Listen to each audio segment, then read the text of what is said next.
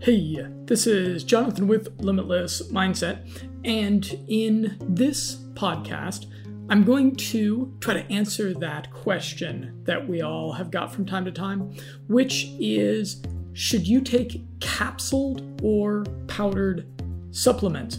And this is a podcast version of an article that you can find on limitlessmindset.com. You may want to go and check out that article, as there's always some helpful links and resources in there that are probably worth your while to take a gander at. And you can find that link below wherever you're listening to this podcast. A new biohacker faces a bit of a dilemma as they begin researching nootropics or anti-aging supplements, which is, should you buy capsuled or powdered stuff? What's the answer? Well, it depends. We're accustomed to seeing supplements and medicine sold on pharmacy store shelves as capsules and pills, but that's not always the best way to consume something. The average consumer is used to taking vitamins and supplements as tasteless white capsules, and understandably, they are a bit intimidated by the idea of consuming a weird tasting powder.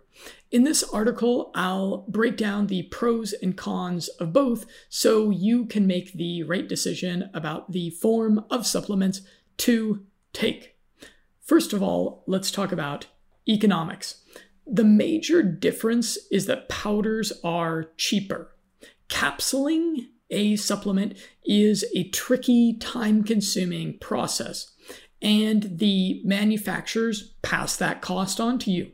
When choosing between buying capsuled or powdered, you actually want to do a little bit of math. So you're going to take a look at the label of the product, whether you're looking at that label in a store or online.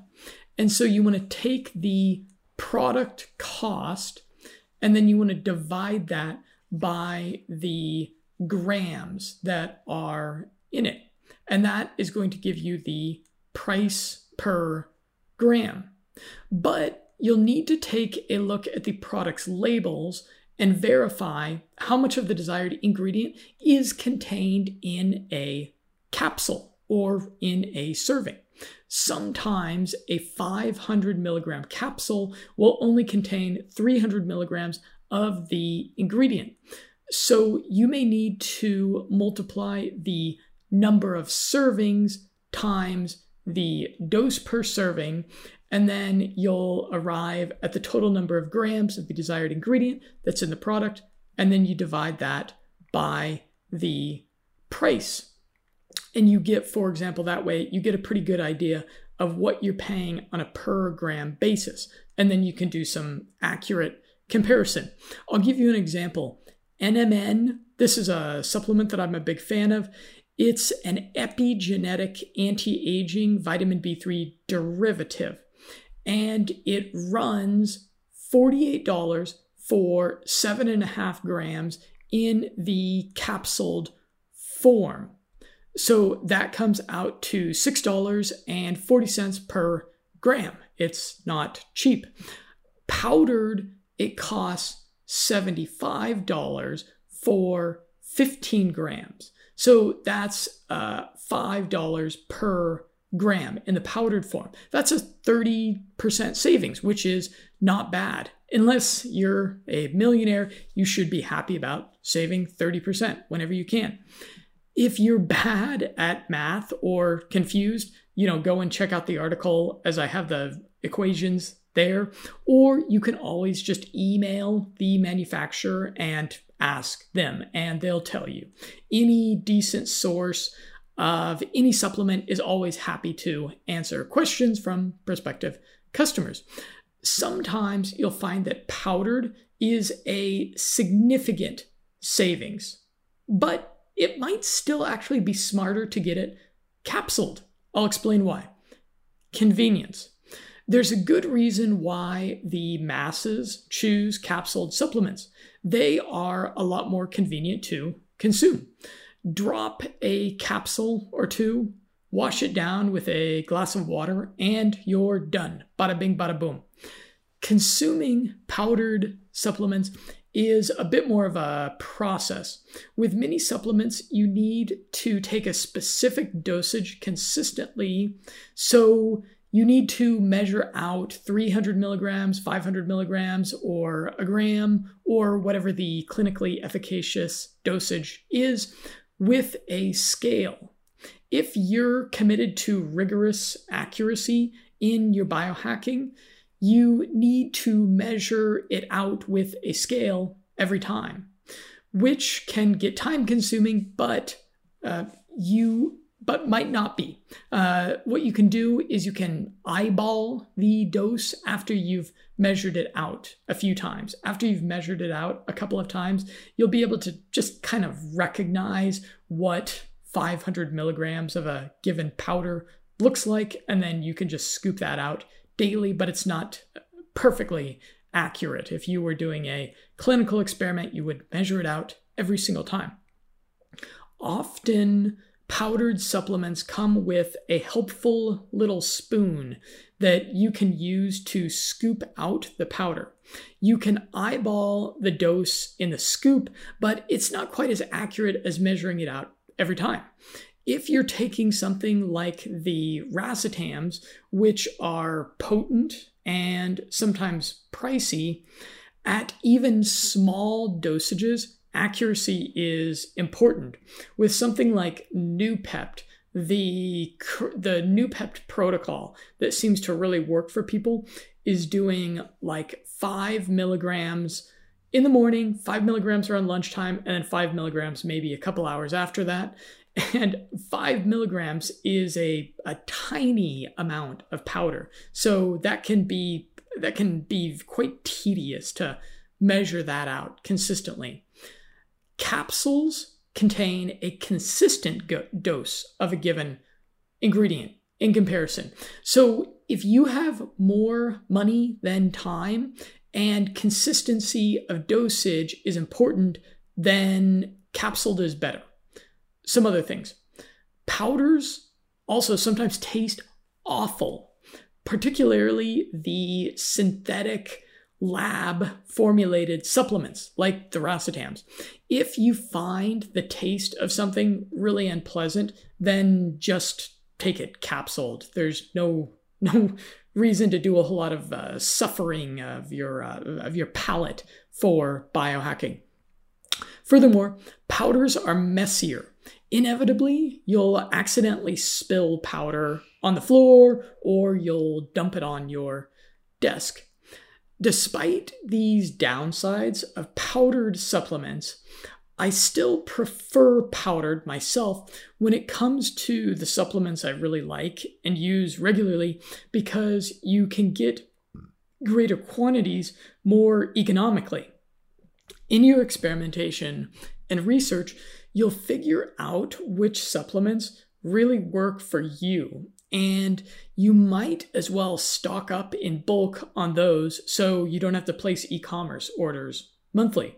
For the same reason, if I want to try a new supplement, but I'm not sure if I'll use it long term, I get just a month's supply of the capsuled stuff. When it comes to organic nutraceuticals and adaptogenic herbs, I prefer powdered over capsuled. Here's why. Herbal supplements are much nicer powdered. They have a hearty, earthy taste that makes for a great adaptogenic tea. Their absorption is best when taken in a hot tea.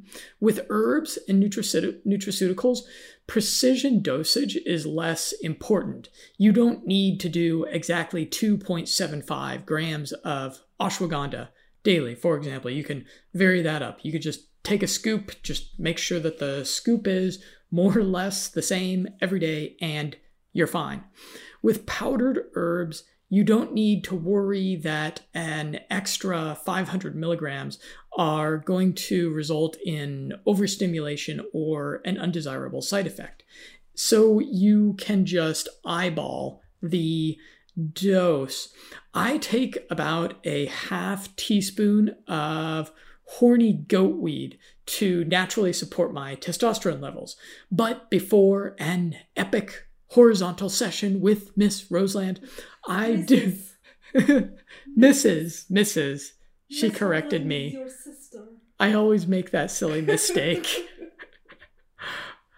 So before an epic horizontal session with Mrs. Roseland, I do a heaping full teaspoon. Thanks for correcting me. There is a Miss Roseland. You know? Yes. I don't have any epic horizontal sessions with her. I hope not.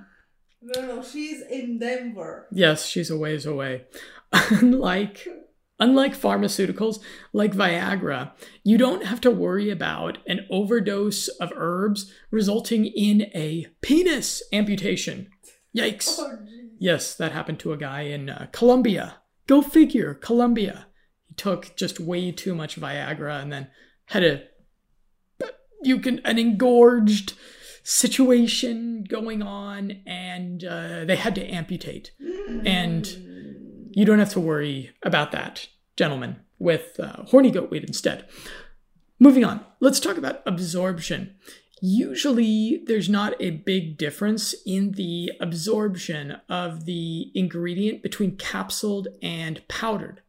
But you'll want to do a little research and find out if biohackers, either on Reddit or Longecity, or the scientists conducting human clinical trials listed on PubMed, are taking these supplements sublingually. This means holding the supplement under your tongue so it absorbs into the blood vessels there. If the clinical or anecdotal evidence leads you to believe that sublingual absorption is better, you'll want to dump the powdered ingredient under your tongue and then just kind of hold it there for a couple of minutes so it absorbs into the blood vessels that are there just underneath the floor of your mouth. And if the studies are saying that the sublingual absorption is a whole lot better, then you might want to think twice about getting it capsuled. Moving on, let's talk about stacks and multivitamins. Around the internet, you'll find a lot of stacks advertised. Multivitamin cocktails of different vitamins, nutrients, and nootropic ingredients combined in capsules. You actually want to be a little more skeptical of these products, and I'll explain why. When a product contains 5, 10, or 15 or more different ingredients, I worry that each individual ingredient may not be of the highest quality. When I find a company, team, or product that focuses on a single ingredient, I know that their quality testing and manufacturing standards will be higher. So I love products like, for example, there was Origin, which was a red 6-year red Korean ginseng product. And that's all the product was. It wasn't anything else. They weren't combining it with 25 other things. And you can go and check out Origin red Korean 6-year Panax ginseng. I've got it linked all over my website because it's the best ginseng product I found on the market. And you can go and watch their videos. And it's really clear that these guys are just obsessive about the very highest quality Korean Panax ginseng. So that's what I would recommend. Often, when we're talking about the stacks and the multivitamins, these products offer no proof that they actually contain the advertised ingredients. Worse, even more so than that, are those one-a-day multivitamins that you see advertised on TV and sold at the grocery store. I'm sure they've got about 20 different brands of them there at Walmart. They come in these solid multivitamin tablets that are infamously hard for us to digest. They actually often end up clogging plumbing or get stuck in people's bodies and actually show up in x-rays a lot of times. And researchers at Johns Hopkins evaluating the data from large-scale clinical research warn that multivitamins provide little real benefit. So as a rule of thumb, before buying or consuming a stack or multivitamin, demand to see a certificate of analysis verifying the purity of the individual ingredients. There's a couple of excellent nootropic stacks I've tried. They weren't cheap as they contained real high-end, high-absorption ingredients, which they proved with their COAs. But generally, I prefer single ingredient products because when you take a stack of multiple things, you can't really draw subjective causality between an effect and an ingredient. Next, let's move on to talking about risks. A concern with powders is confusing them, as many of them look nearly identical. Insufficiently attentive biohackers could actually kill themselves by confusing, for example, powdered piracetam and caffeine. And those two, I've seen them both powdered and they look nearly identical. If you had them in the same jars next to each other, that's a pretty bad idea. I have no idea why anyone would want to take pure powdered caffeine, but apparently a handful of people kill themselves yearly this way. Less deadly is just the risk of taking too much of a given supplement, which is easy to do with powders.